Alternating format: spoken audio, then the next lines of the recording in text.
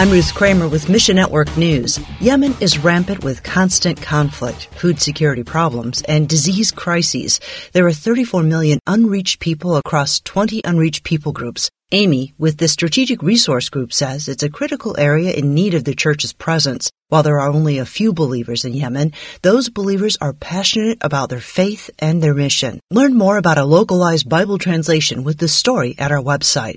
And it's been 3 months since Christians in Jaranwala, Pakistan, were attacked and their homes, churches, and Bibles set on fire. We told you Mission Cry was headed to Jaranwala to give 100 displaced Christians food and new Bibles. These believers, who were living in fields, received the Bibles with tears and thanked God for His faithfulness. Mission Cry continues to minister to persecuted Pakistani Christians. You can find your place in this story at missionnews.org. Mission Network News, a service of One Way Ministries. I'm Ruth Kramer.